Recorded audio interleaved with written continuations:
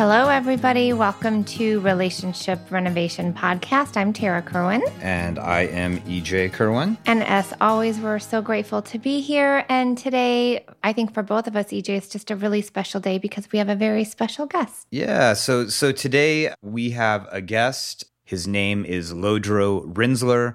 He is an author. He's written 7 books. He's a meditation teacher. He's a husband. He's a dad. His most recent book is Take Back Your Mind, Buddhist Advice for Anxious Times. Lodro, welcome to Relationship Renovation. Thanks so much for having me on.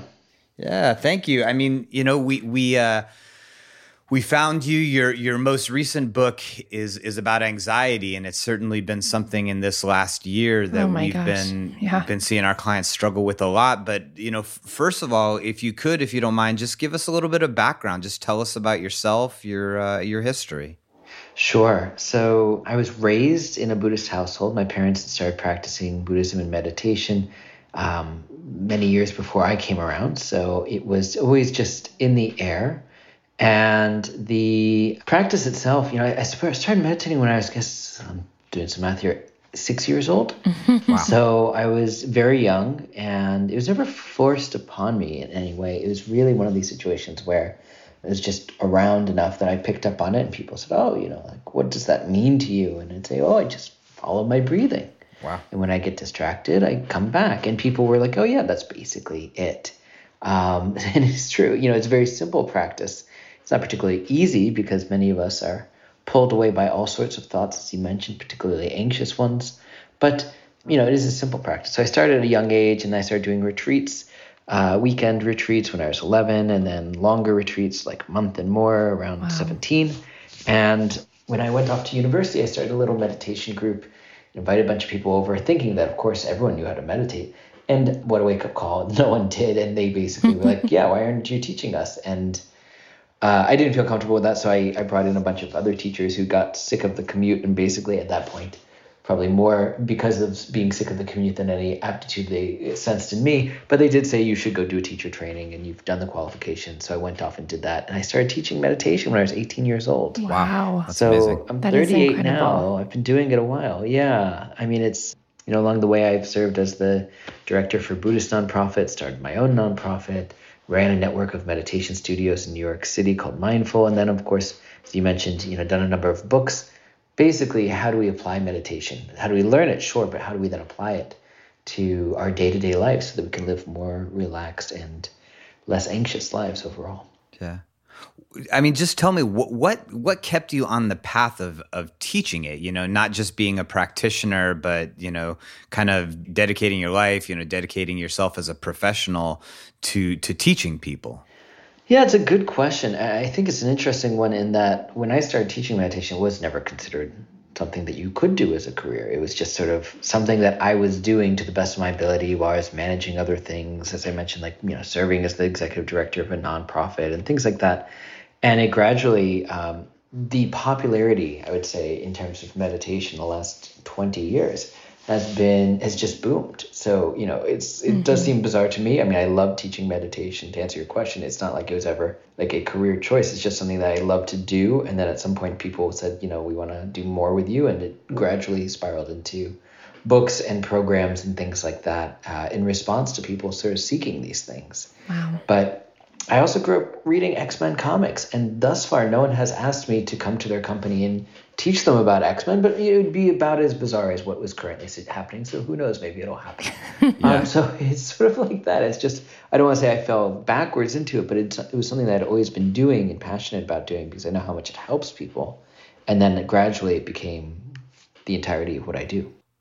I mean, so tell me, I mean, what are sort of the core things that you find, you know, because, you know, our podcast is about individual, it's about couple wellness, it's about people trying to become their best selves together. We want to bring people on that have tools that support people in that process. You know, what do you find are the sort of repeating messages that you're bringing to people that support them in wellness? I think one of the more recent things I've been thinking about is just how many people out there feel overwhelmed by their circumstance. And, we talked about anxiety briefly. I think that's a great example of like, actually, I'm an anxious person. We identify in that way. And that's actually not very helpful. I think you two will appreciate that. I had a meditation student go to her doctor, and she came back to me and she's like, listen, I've been diagnosed. I said, oh no, okay, what's happening? And she said, well, he says that I'm always going to be anxious for the rest of my life. And I said, I felt bad laughing, but I was like, who gets to determine that? Right. She's like, well, like I've got a lot of anxiety. And I was like, it's like the worst bedside manner I've ever heard, because obviously we are not inherently anxious. Like when you meet a child, that child is not just like born anxious, wondering if they're going to get home on time. Like that's just not how that works. We learn these things, and that also means that we can unlearn these things. And even in a short conversation with that meditation student, she was like, oh yeah, like she remembered. There have been many times that I've been able to notice the anxious thoughts pulling me out of the present moment, acknowledge them, and come back as a result of meditation and having trained my mind in that direction. So it really is, like, I guess to answer your question more directly, the fact that the mind is trainable, that it's workable, that we can actually create new neural pathways that actually allow us to be more present and to be less held by stress, and that we can continuously make choices, good choices, to bring ourselves more into the current situation where we can find some sense of contentment and joy. And it's just a little bit of mind training that gets us to that point where we don't have to over-identify and say, this is just how I am. Exactly. I like that reframe too, because I work with a lot of couples who experience anxiety disorders, and I'm not one on labeling from the DSM-5 by any means, but I always say, all of us have anxiety and we all experience it differently. And as long as we don't let it hijack us where it's kind of producing this fear response, and we can reframe it, restructure it in this way of like, wow, my anxiety is actually here for a reason, but how do I make choices around feeling empowered in it instead of, again, kind of making us feel hijacked, trapped, scared, fearful? Yeah, that's exactly it. And I think that's beautifully put, because obviously some people have anxiety disorders and things like that, which is a little bit different than just saying, I'm an anxious person, identifying as such. But even then, it's like we can work with the mind to lessen the hold that anxiety has on us. We all can do that. That's something we all have the ability to do. It does take a little bit of work, though, as you know. I mean, working with couples, it's that over-identification of like, well, this is just the way things are because that's how we have trained the mind to date. Yeah. It can be really paralyzing for people. And to actually even just start off a conversation by saying, there is another way of doing this can actually be really liberating. Yeah. I mean, really, really early in my life, I had a teacher that I worked with that helped me understand why having a mindfulness practice was important. And the way he stated it was really mindfulness, meditation is about directing your mind where you choose to direct it instead of letting it make the decision for you. And why I think it was really important for us to bring you on today and talk about, some of the tools and some of the ways in which you work with people is that when we made our program that we work with couples, we had this whole section that we still have around mindfulness in your relationship, because the changes we ask couples to make to communicate in more effective ways, to be aware of when you're triggered, to notice your feelings and find healthy ways to express them. Sort of the underlying thing is like, well, if you're not mindful, if you're not aware that you're going in those directions, how in the world can you change the way in which you react with your partner? But yet what we find, and maybe you can help us with this, Lodro, is like we find people are very resistant, intimidated, and intimidated, and they've had negative experiences with meditation, with mindfulness. Why do you think that is? Like, why is it so hard to introduce these type of interventions and that type of work to somebody?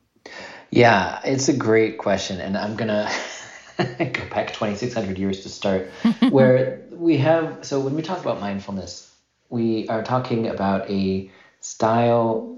Well, let's do some definitions here. The common definition of mindfulness in the West is that we are present to what is currently occurring without judgment.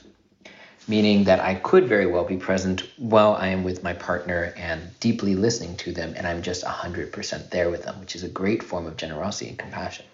And that's when I drift off and start thinking, I need to do later. I come back and I'm present with them again. That is mindfulness. Mm-hmm. But often the way that we train in it through meditation is known as mindfulness meditation, where we're with something simple like the breath. And it's the same process where we start breathing.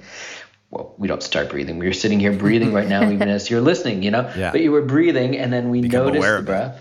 Thank you. Yes. And then we drift off and we come back. And we just do that over and over again to retrain the mind that we don't have to drift off. We can be present. But this goes back to the Buddha 2,600 years ago, who sat under a tree and was able to wake up in a giant way as a result of doing this practice. So if it worked for him in terms of opening his mind and heart in an incredible way, it can work for us. But to answer your question, what happened then? He said, okay, I don't know if anyone's going to understand these teachings that I'm going to be able to offer. He gets up and he has this one begging bowl. And he goes to the nearby river to renounce his worldly possessions and just devote himself to teaching at this point. He throws it in, and it's said, the sort of legend of it all goes, that the bowl itself didn't go downstream. It literally went up against the current. And to the Buddha, this meant, oh, everything I teach from now on is going to go against the stream of society. And here we are 2,600 years later, and we're talking about, if people were to practice this meditation, taking 10, 15, 20 minutes out of your day to sit there and do nothing. And everyone has been so conditioned to being so effing productive all the time. Yeah. And, that's just who is against the stream of society to this day. Yeah, that's so We interesting. always have to do more, be more, create more. The idea of doing nothing, to relax, to let the body relax, is so antithetical to so many people. The last thing I'll say about this is, particularly when I ran Mindful, the network of meditation studios in the city, we would have people in all day and they would be like, why am I falling asleep in meditation? And the more I looked at it, the more I'm like, you are holding your body in a constant state of tension. You're running from here to there. You just came off the subway where your shoulders were up by your ears because it was totally crammed. The idea of relaxing your body, probably the only time you do that in the course of your day is when you get in bed and go to sleep. So the mind probably just automatically goes, oh, it's bedtime because we're actually starting to relax, and you pass out. So it's like I just saw all these people who had no ability to relax because they never gave themselves time and space to do so. And I think it's the cultural part of it. We're actually learning to relax. Yeah. I don't think it's ever been harder to take on these practices than it is now, because especially in sort of our Western sort of, go capitalistic, if you rest, the world's going to pass you by. And with these little devices that we hold on that are constantly grabbing our attention and yanking it in different directions, you're right. I mean, the idea of sitting down and settling, it not only is uncomfortable, it almost feels like you're doing something wrong or indulgent, selfish. Yeah, that you're being selfish. It's so interesting because I'm a big mindfulness teacher in my sessions, and when people start to kind of spin out a little or go into a downward spiral, I'm always grounding them and using the breath. And really, it only takes about 2 minutes to shift back into presence. So when couples come in, right, they have deprioritized their relationship and made everything else more important. And when I'm starting to kind of do psychoeducation or talk about mindfulness, it's the same thing. They've deprioritized their own wellness, their own self-care. And I said, in order to really prioritize your relationship, you're going to have to use some of these techniques to really improve your self-care, because unless you make the decision to prioritize wellness for you individually, you will not sustain growth as a couple. And so really kind of like the foundation for our work is just helping couples prioritize both their relationship and their own individual self-care. I love that. And that's kind of what's been really successful, I think. Yeah. I mean, actually, it's so interesting hearing that, and when you first started talking about it, I thought, God, how sad that so many people are doing that. And then I started thinking, well, I've done that before. I mentioned, that I started this network of meditation studios back in the day called Mindful, and, starting a brick and mortar business in New York City, even though it was a meditation business, was so stressful. It's like, how do we make rent every month? How do we get everyone in the door? All these sorts of things. There's always something going wrong. And I remember my wife, at that point, it was my girlfriend, turning to me and saying, I realized at this point, I'm not the number one priority right now. The business is. And I was like, no, you are. And then she was like, no, I'm not. And I stepped back and I looked at it. I was like, yeah, actually, at this point in time, everything that I have is going into this business. And I was like, okay, this is sustainable for a month. That's as long as I'm giving this. Mm-hmm. And then I need to actually step back and evaluate, because long term, who knows where business is going. But I obviously did not want to deprioritize my relationship. So it was actually a really like good come to Jesus moment for us, where she sort of was like, I know where I am right now. And I had to say, okay, and I don't want it to be that way. Yeah. And I actually need to make other changes in order to prioritize all the things you just said, including my own wellness, including time together, all of those sorts of things. And the business did fine regardless. Yeah, just that trust that it will be okay.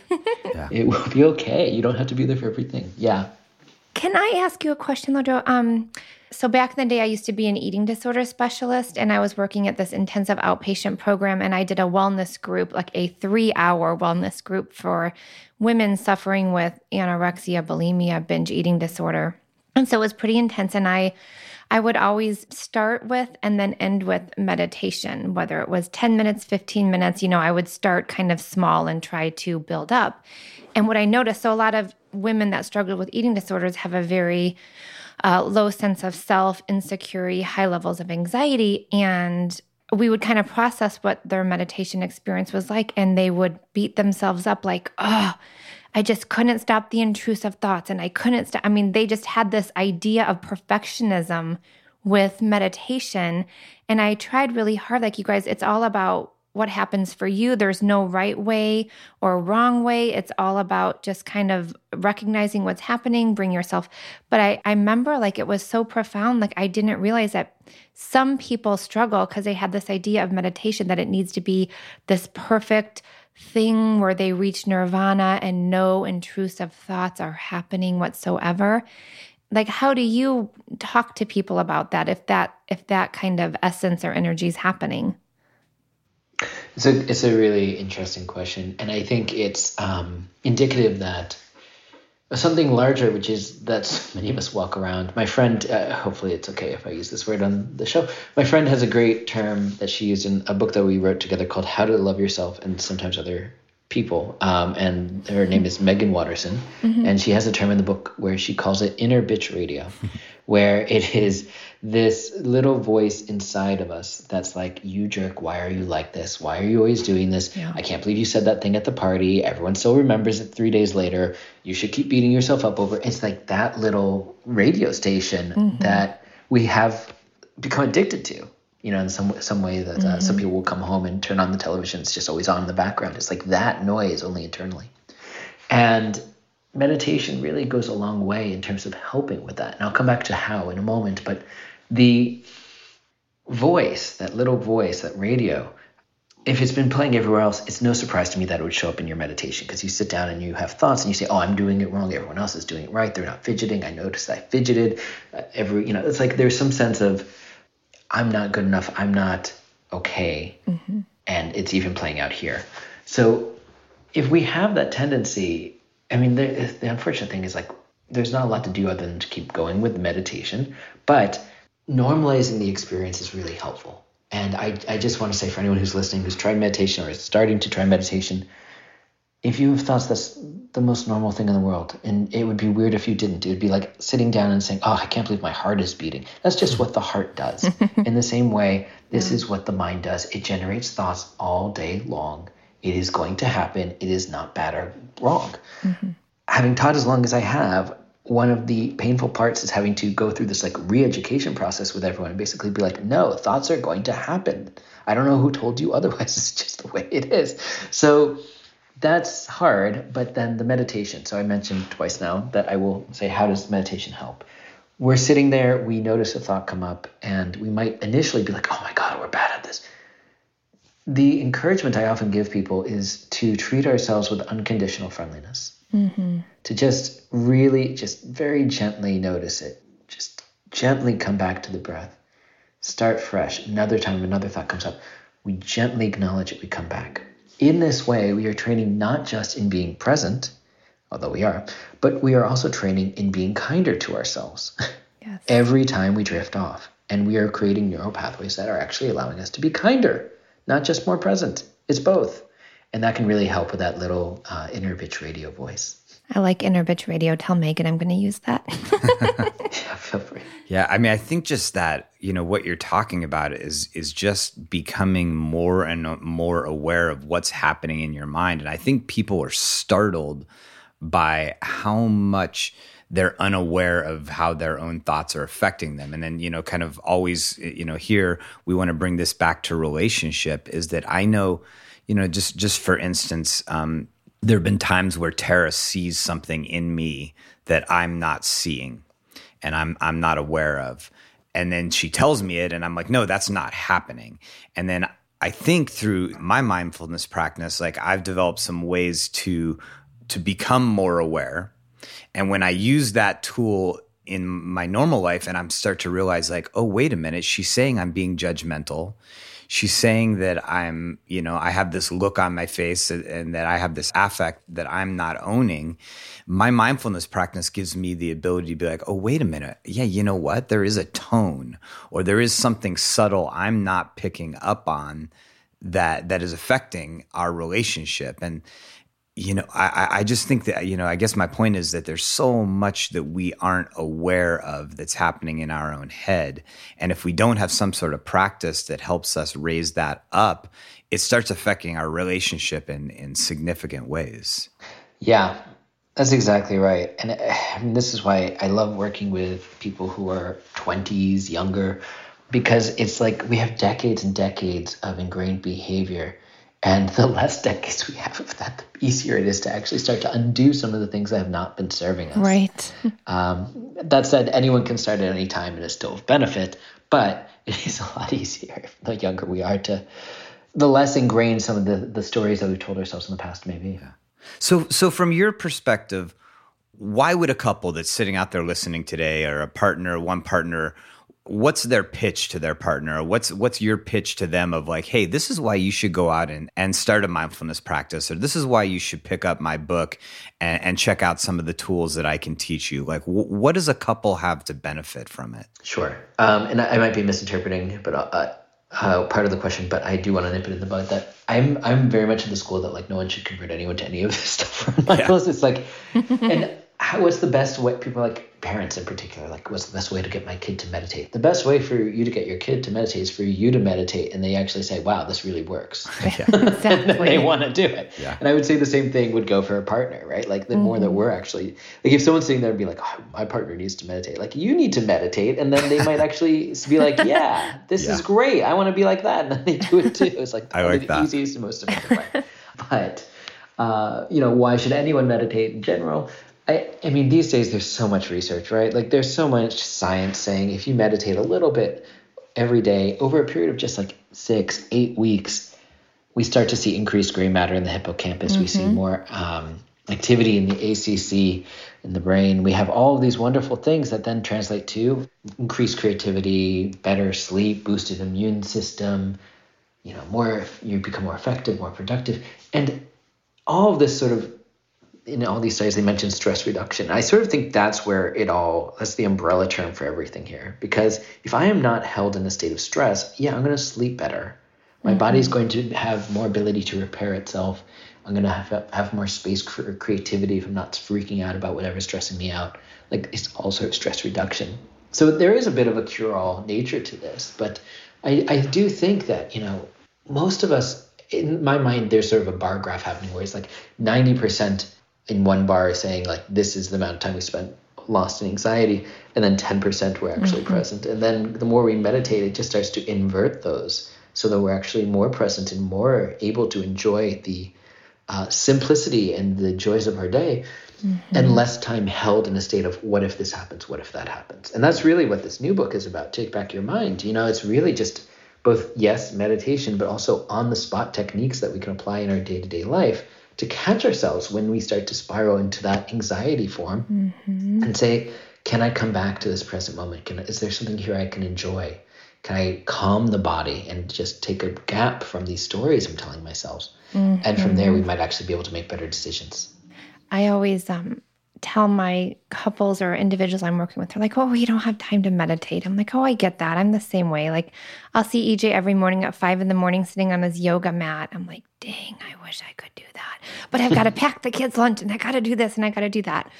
But what I do, and I always encourage this, especially for people who are kind of new to it, I'm like, when you're in the shower, you can't be anywhere else.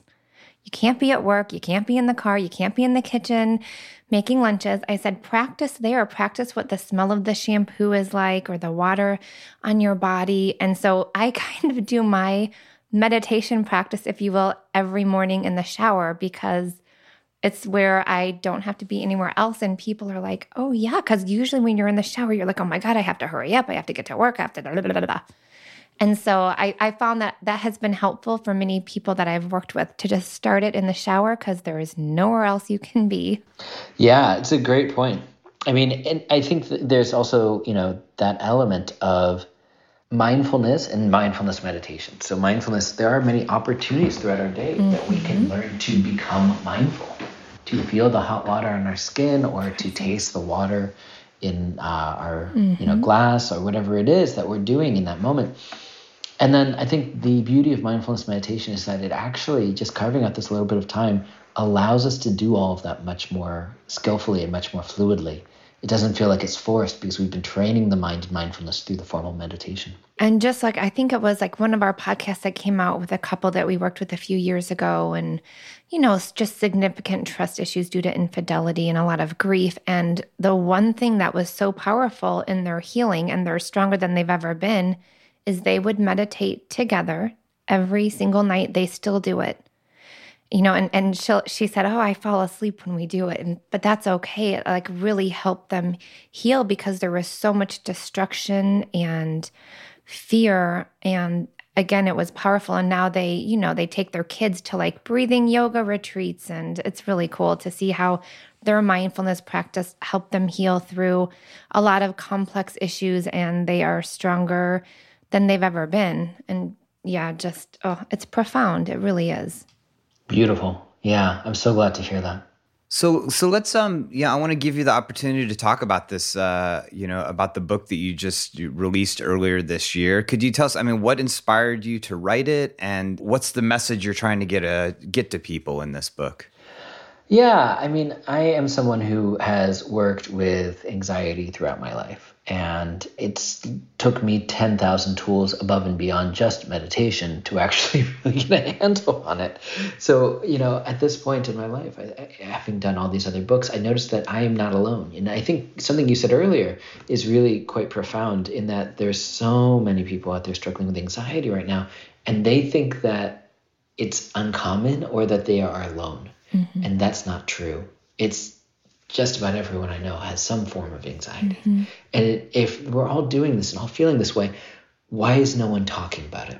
And I feel like a lot of the books I end up being like, well, I'm not seeing this conversation happening somewhere, so I'll start it. And that's, dates back to the Buddha Walks into a Bar when I was in my 20s, and figuring out how to apply meditation and Buddhism to living a life that involved going out and dating and all of these things. And all the way up to the book that preceded this one around heartbreak, and actually all the lessons that I've learned from heartbreak, and how to help manage it and work with some of the many manifestations of it. But for this, around anxiety, we are living in deeply anxious times, and as you mentioned earlier, it's only become more so with the advent of every type of cell phone that will give you not only reminders about the news, but also keep you in constant touch with your work, and also keep you on social media, ... Like there's 10,000 things that will bring us into a stress response mode these days. It's hard for most people, find it socially acceptable to like be in bed and answering emails and things like that. And that's not what we were meant to be doing until all hours of the night.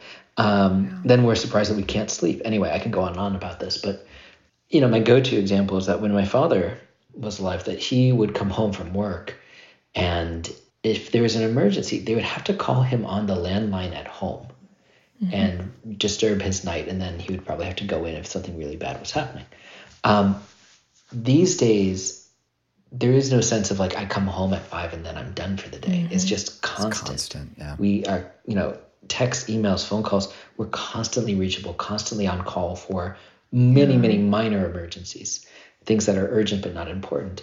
And the result is that we're basically, I'm just seeing so many people held in a state of stress at all times.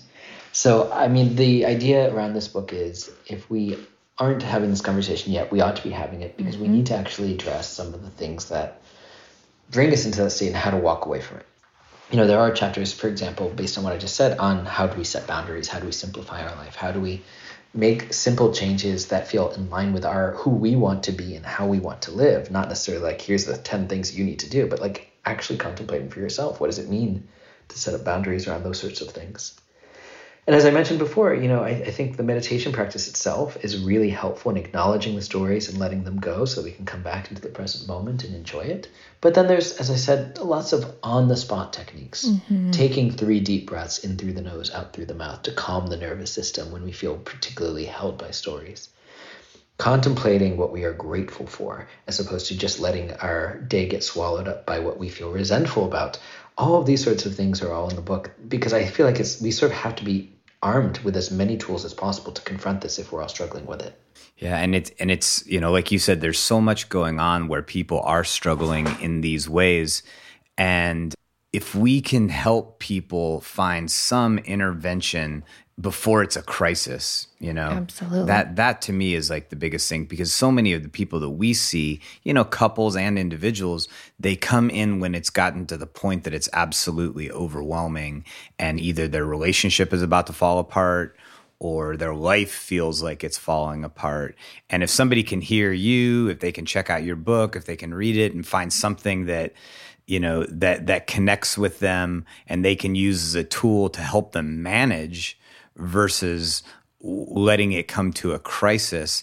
I mean, it's just so much easier, you know. It's, you know, even like what Tara was saying about like teaching somebody a mindfulness practice when they're in treatment versus somebody picking up a meditation or mindfulness practice when they're just like kind of like, yeah, life is starting to feel really overwhelming. I want to do something slightly different. I want to support my well-being. Yeah, beautifully put. And I think that is the time to get into it for sure. Yeah. I'm still holding on to the words simplifying life. Whew. Just like that sounds really nice. Yeah. But I like that idea that just like 10 minutes a day, it's just simple. You're just there with yourself and your breath, trying to kind of just be present with yourself. And it's 10 minutes a day, you know? Yeah. And if you can't be present with yourself, like what are the chances you're going to be able to be present with your partner? And I think or your kids. Yeah. That's the big complaint we hear so much from couples, where they're just like, I'm just disconnected from one another. I guess so maybe that's like, can we end with, again, coming back to what we do here with couples, like how do you think a mindfulness practice can help a couple in having the relationship they want to have?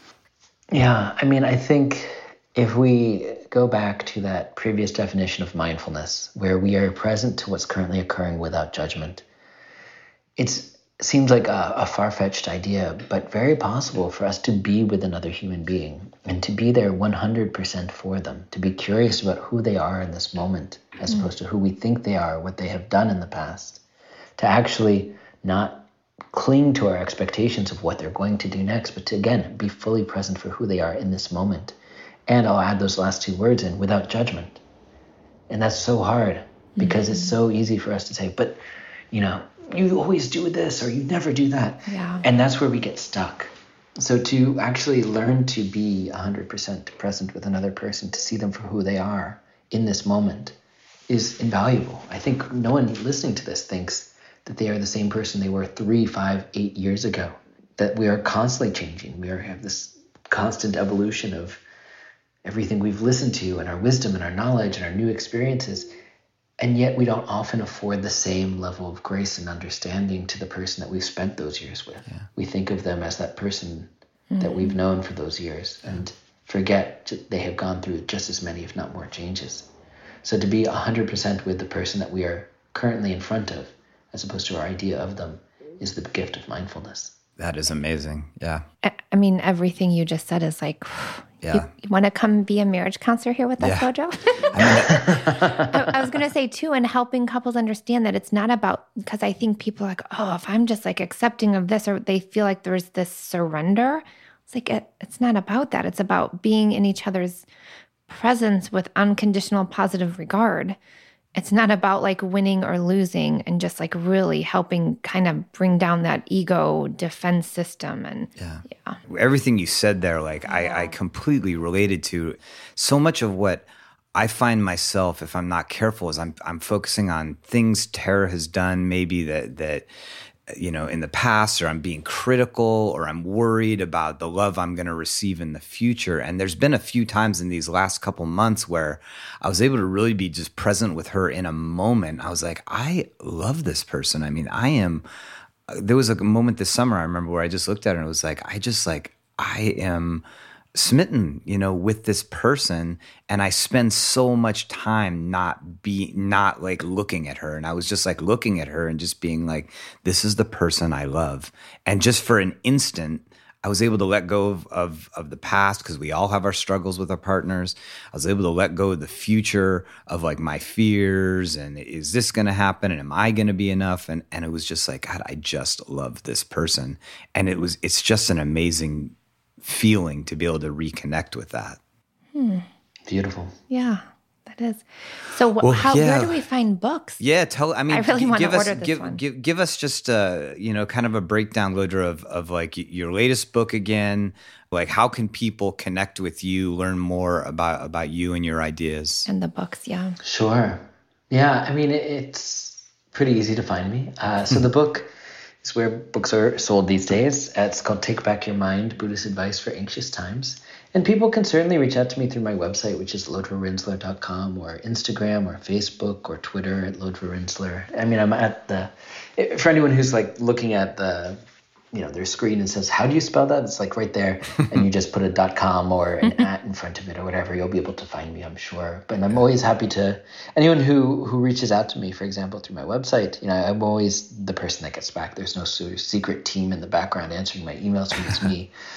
So I'm always happy to be in dialogue with people. Great. Well, hey, thank you so much for jumping on this morning and sharing of yourself. And like we said, it's a huge tool that we know couples benefit from. So we hope they check you out and use some of the tools that you're offering them. Yeah, and just thank you for doing what you do. It's inspiring, absolutely inspiring. Thank you both for having me on. I really appreciate it. Oh yeah, I could be here all day with you, Lodra.